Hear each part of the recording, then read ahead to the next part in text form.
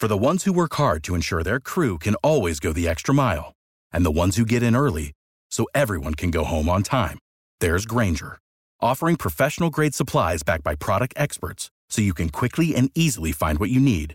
Plus, you can count on access to a committed team ready to go the extra mile for you.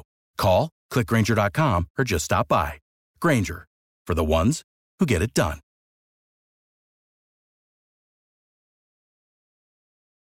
Every team, every topic, everywhere. This is Believe.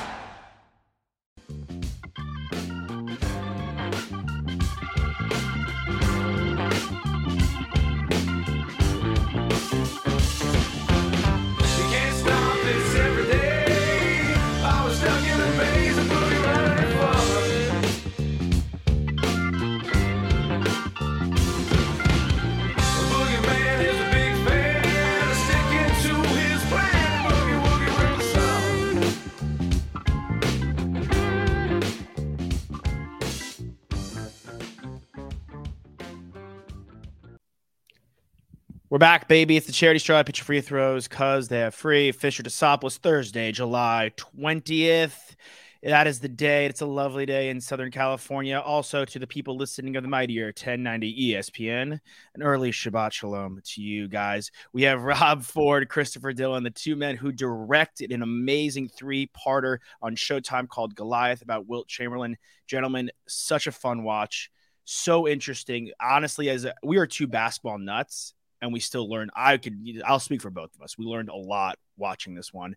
Why now? Let's start there. Why was it the time now to talk about Wilt? The dip, not the stilt. Yeah. Wilt the dip. you did learn, actually. Not you. Yeah. That's the first test. The why now, I mean, honestly, it's why hasn't it happened is probably the better question up until this point, because Will is more than deserving of it. And so ultimately the why now is just, it's just timing, right? The family was ready.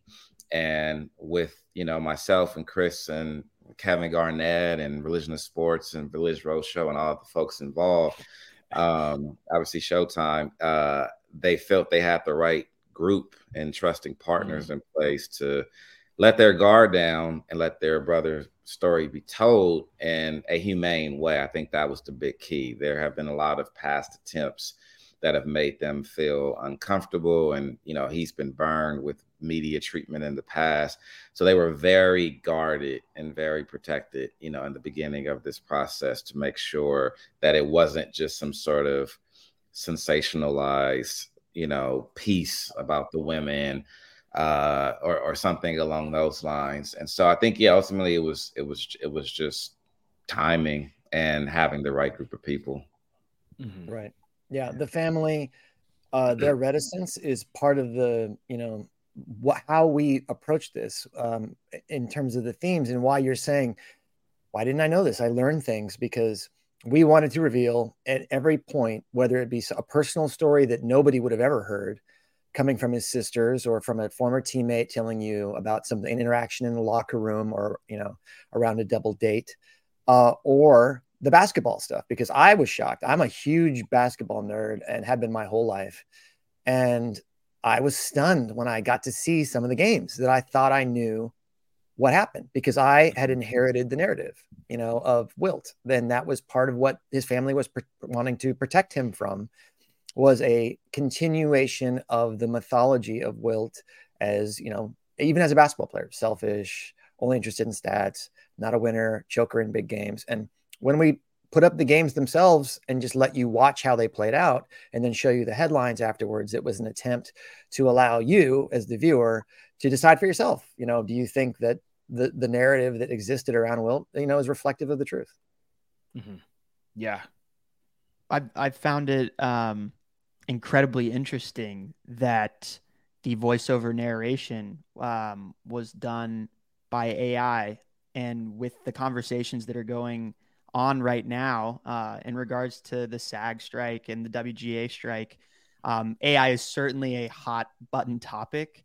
I would love to know where that first thought came from, those discussions between the two of y'all yourselves to utilize the AI voice of Wilt, and ultimately like what type of AI you used for that? Because I thought that was such an interesting choice and not one I've often seen.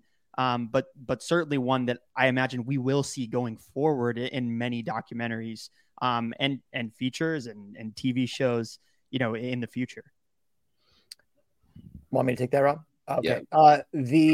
The choice for the AI was driven by like a deeper choice for us, which was we wanted to give Wilt a voice in his piece. And he wrote extensively. He had 3 autobiographies and was interviewed constantly, throughout his life. So we had all of these words that Wilt said, and we wanted to include them. And there was, how do we do that? So we're talking about, do we put the quotes on screen and you read them? Ultimately, we decided, because we didn't want to have a narrator, we didn't want to write narration and tell you what you should think. We wanted to deliver the story through the interviews and archival, and then let Wilt comment on what was happening to him through his own words.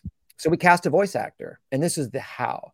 We actually had a voice actor read the words who, we cast. He has a similar speech pattern to Wilt and way of inflecting. And we had his performance, and we could have just used his performance. But this is where we get into the now, because we have now the ability through AI to morph that actor's tone of voice into Wilt through a complicated process that Rob can speak more about that, from a technical aspect.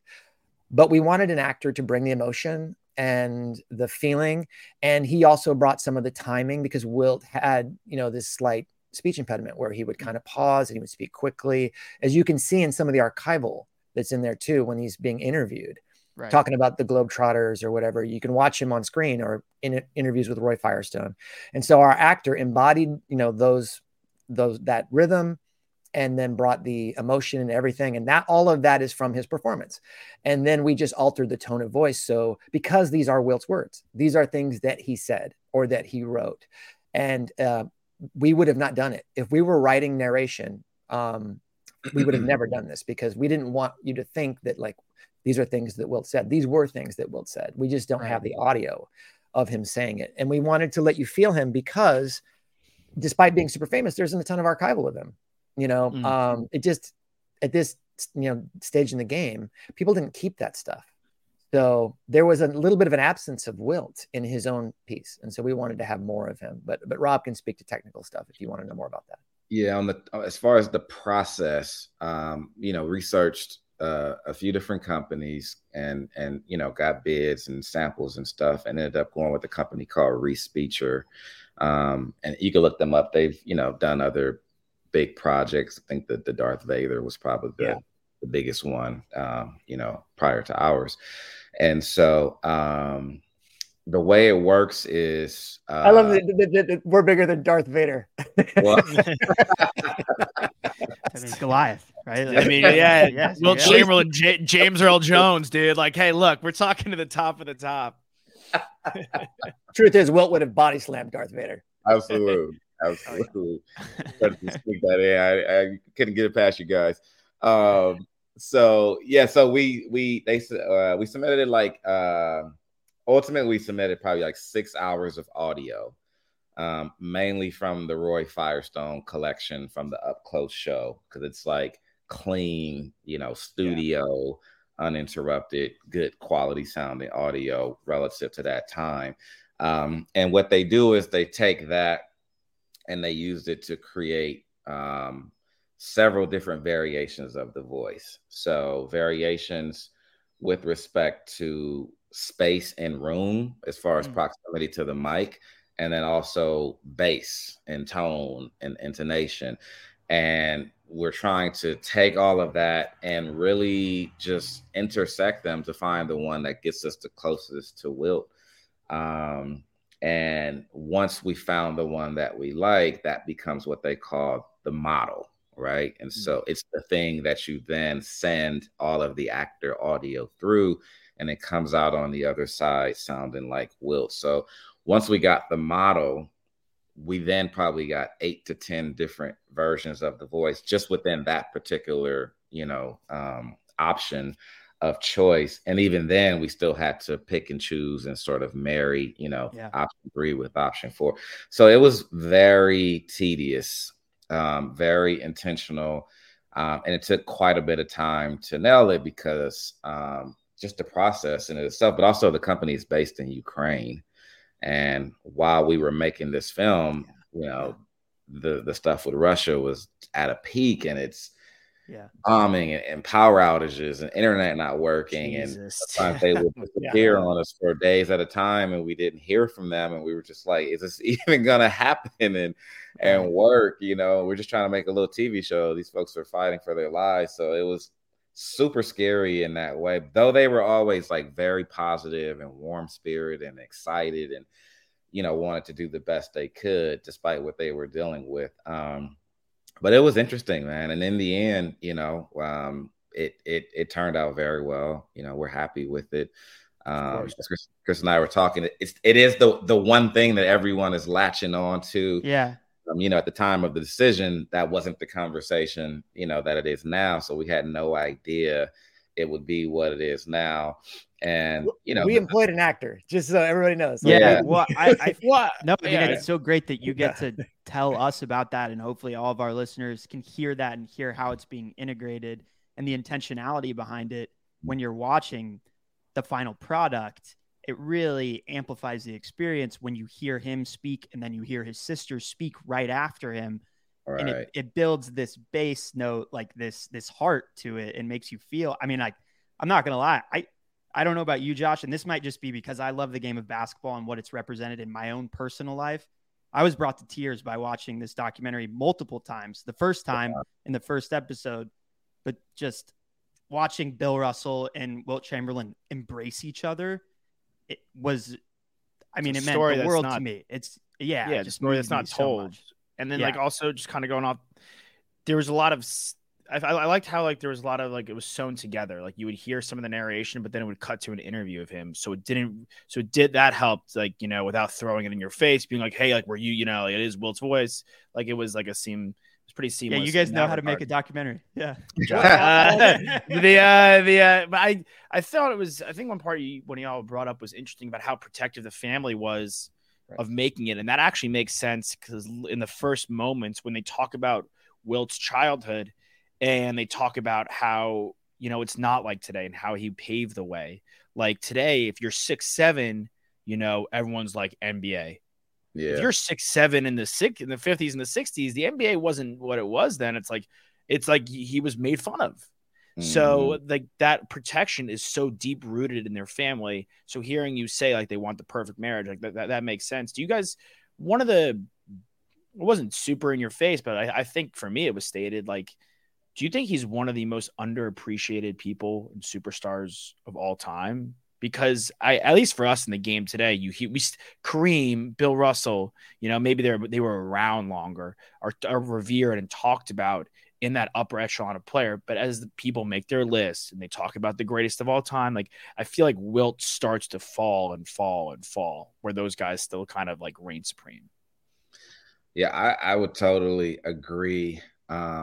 Undeservingly, as you now know after watching the documentary. And I think it's a few things. First and foremost, it's just there isn't a high volume of footage, so it's a little difficult to make the case because seeing is believing, especially in a 2023 world where everything is the 100-point game is come on. It's so tough. Right.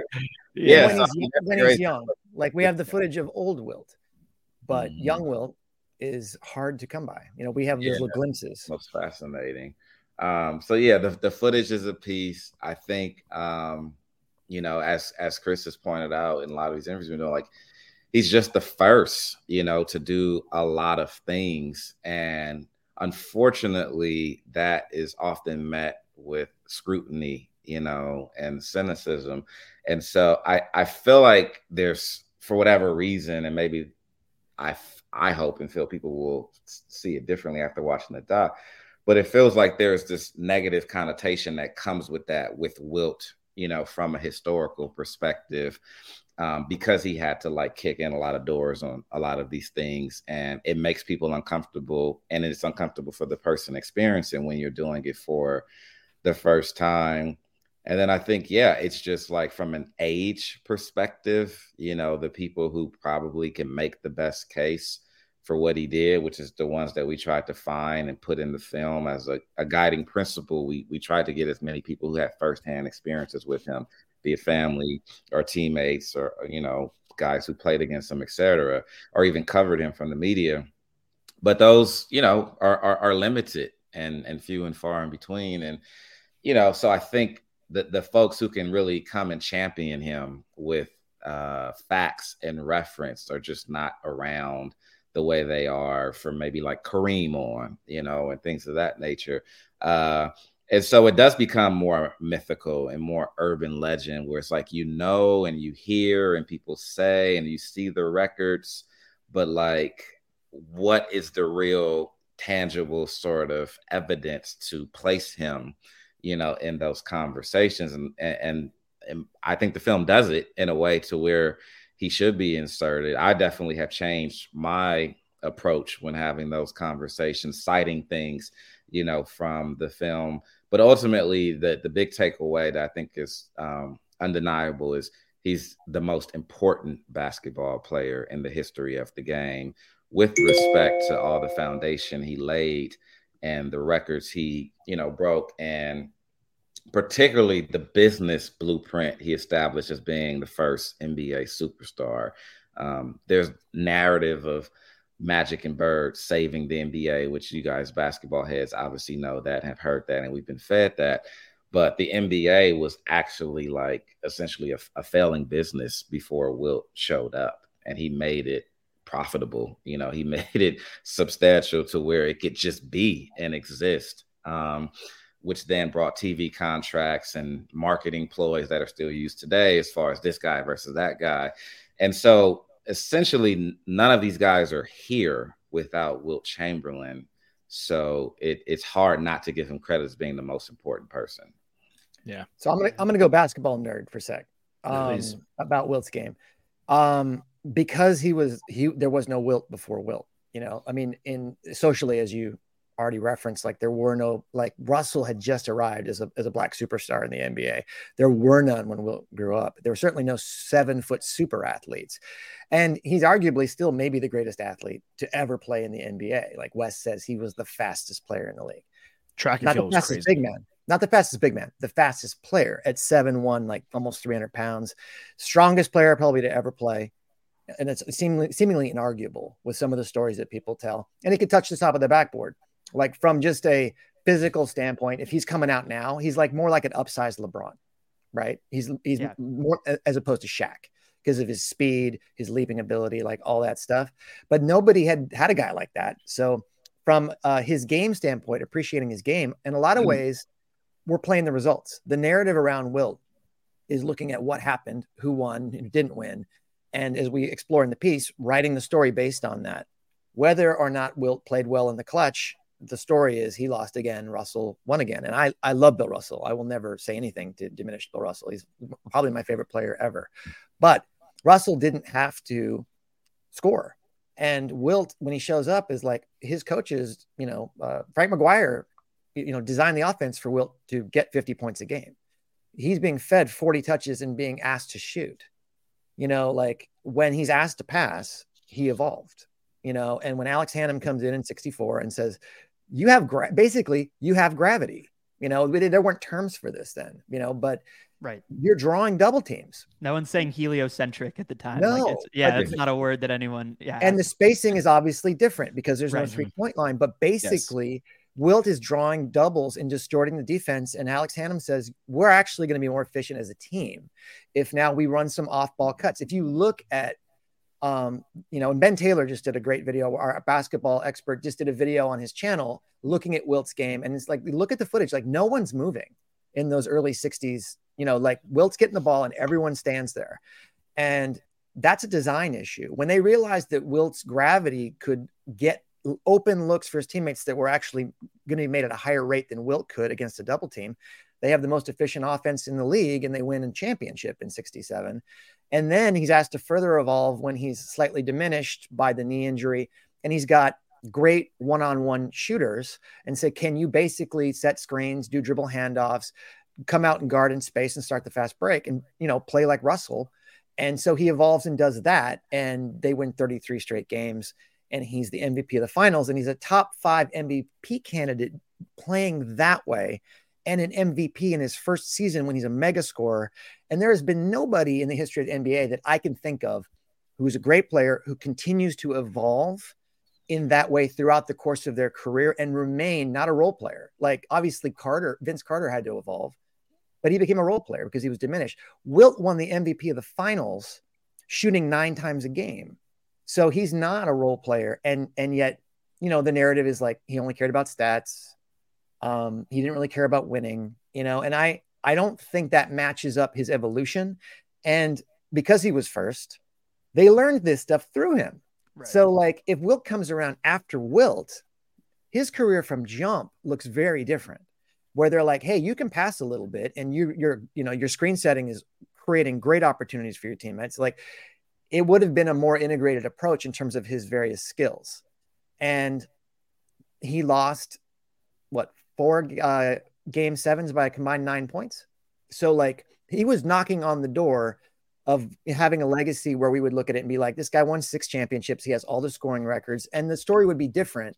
And one of the things I'm glad we're bringing up is like, maybe we're telling the story wrong. Like maybe we shouldn't just play the results because there's so much randomness that goes into this. If Wilt had gone to Harvard as, Brown and Auerbach wanted him to do, he plays for the Celtics. He's a C. Yeah. And we don't even maybe have Bill Russell because he wasn't going to go play for St. Louis. So Russell said, I would have just not played in the NBA. I just would have done something else. Like the ways in which randomness plays a role, but when we tell the story, that's not a fun story to tell. That like, what if Tom Brady gets drafted by another team and just never gets to play? Like it's not fun to say that like in all of our lives that there is random events and luck plays a part. I think it's better to look at like, what was someone's intention, and Wilt was willing to evolve. And, I don't know if other players have been as willing to evolve as he was. And also he was capable of evolving, and all of his teams from the moment he showed up were in the mix. Like they were a title contender. The year he got hurt, they didn't make the playoff. And when they lost his teammates, when they went to San Francisco, they didn't make the playoffs. But other than that, like there's a handful of guys, Wilt, Russell, Magic, Bird, like very few people who were like, when they showed up, they arrived and the team was in the mix. And even players who you might say peaked higher, that isn't the case. Yeah. I mean, to me, the quick takeaway that I had initially learning the part about when he goes to the Catskills and he's like 15, 16 years old, I'm thinking to myself, yeah, it was crazy. Well, here's the impossibility of comparing players from different eras when you're talking with hoop heads about like, this guy's better than this guy because of this reason. Imagine if Wilt Chamberlain had the same treatment that Victor Wembanyama has had his entire career. When that guy's 8 years old, he defines his entire upbringing in a way, and his parents are bought in to, how do I get to the NBA? How do I become the best athlete that I can become? The yoga, the mobility, making sure that I'm in, the injury proneness is never a factor. And now he's gotten to the NBA, and now it's going to be exciting to watch this guy, Victor Wembanyama. I don't even know when he actually picked up a basketball. He might have not have picked up a basketball until he was 13, 14. I don't know. Right. Like he's not running with his sister. He didn't go to the NBA until he was 23. Like, imagine if this guy, when he's 7 years old, or when he's 3 years old, is shooting on the Fisher Price that I shot at when I was 3 years old, like, and he was still able to do so many different things. And you just have to appreciate these guys in a way. And that's why you can't really compare guys from eras, because the circumstances are so vastly different. But it was a beautiful documentary. And Josh, do you want to, I know we're almost running out of time here, but you want to hit him with our last question that we always ask? Yeah, we got to ask you guys real quick, under the wire, your favorite sports memories ever. Could be watching, playing, anything, and what you guys rock. Oh, man. Oh, wow. That's a good one. I may need a second, Chris, if you're Well, I mean, this is personal, right? And no one's going to remember, but like I got into basketball because of my dad was a school teacher, and we didn't have any money, and our luxury item for the family were half season tickets to the Blazers, and I grew up in Portland, and so we would in the nosebleeds. We shared them with another family, and my brother was older than me, so he'd be like, okay, so I'm going to take the Lakers, and you'll get the Phoenix Suns. And then this is like when they sucked, it's like, I'm like, great, but I was at a game when Clyde was a rookie, and they weren't playing him much. Jim Paxson was like their big star, and Clyde was just, he's getting his sea legs and stuff. And it was at the end of the game, Clyde stole the ball like 2 or 3 times and had breakaway dunks, and they came back and won. And I just never felt a crowd. Like, I was a kid. I was like 9, 8 or 9. And it was just so exciting. And you were like, this is different, and that's, and it's nostalgic because it was my mom and my dad. We would go and, so I would say that's mine. That's awesome. I love that. Yeah, it's tough for me, man. I'm trying to think like, and I don't know if I'm cheating here, but is it like something that you feel is like the most precious sports moment? Yeah, that's to go off Chris's, like that like meant a deeper thing to him. Like what for someone else in the crowd, it's another Tuesday watching Clyde, but for him, it's like deepest. Right. Yeah. Right. Yeah. Like Miles Turner came on our show and he said his favorite was when he hit a little league home run, like out of the park. And it was, shit. I was like, yeah. Like we exactly. literally never like, know what anyone's going to like, say. And yeah. Super personal in that way. Yeah. Geez, that's a really great question. I feel like I should know this as a sports person, but don't have it queued up. I mean, I think for me, it's probably like the thing that I always go to is the Magic Johnson finals game when, Kareem was hurt and he played every position. Center, yeah. Yeah, I didn't get a chance to like witness that in real time, but it's just once I came to understand basketball and I revisited that and I understood how difficult that was, and he was a rookie and the weight and the pressure and just his confidence. I'm just like blown away and mesmerized and just it just made me. I mean, Magic is why I'm here as far as watching basketball and wanting to make this doc and into sports. I'm from Los Angeles, born and raised, so I feel like it would have to be a Magic moment. I came of age in the Kobe era, and I'm a diehard Laker fan, so it might be like Kobe beating the Celtics, post Shaq. That was a big moment. All right, good to see you guys. We'll see. Look, don't blame me. I'm a Blazer fan. Yeah, I feel bad for you. For me, I know I'm all chili peppers right now, but I'm a diehard C's fan. But no, that was amazing. All right, so I'm going to rescue that. Bill, the genius of Bill Russell, he's commentating, and they're going to like everyone's agreed like they're going to Game 7, and because of Kareem's injury, and Russell goes, do not assume that the Lakers aren't going to win this game in Philly, because this is a different team now with Magic, and they don't know how to guard this team. And he sees it coming. He's the only one who saw that Magic leading this team and then fast breaking, and like Philly ain't ready for that, And I was like, God, that's why Bill Russell is a genius, he saw the chessboard. Yeah, absolutely. Yeah. But you guys got to run. Oh, if you're gonna fix it in post, because I know you can edit. My answer for the sake of the Wilt documentary would be Kobe's 81, because the only person to surpass that was Wilt. So there you go. Love short that. little bite. And we should emphasize, we didn't say it earlier, the AI voice of Wilt. We ran that past his family, and if they didn't want to do it, we were absolutely not going to do it. Like it had to be something that they felt good about. So first slate of the documentary. It's the first thing you see. You guys, masterful work. We appreciate you guys. Thank you guys. Yeah, really Everybody awesome go stuff. Check out Goliath 3-part doc series on Showtime. It's unbelievable. Wilt Chamberlain, the Big Dipper. Dip. Big. Thank you, Chris. Thank you, Rob. Thank you guys for your time. Great stuff, man. We'll see you guys. All right.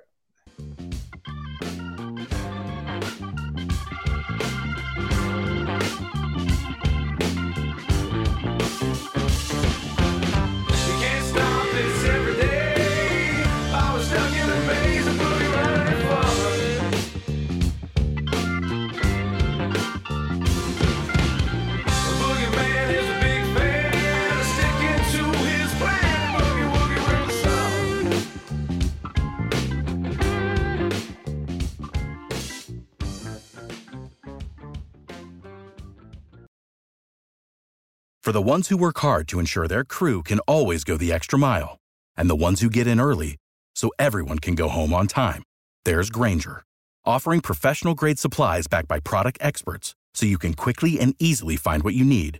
Plus, you can count on access to a committed team ready to go the extra mile for you. Call, click Grainger.com, or just stop by.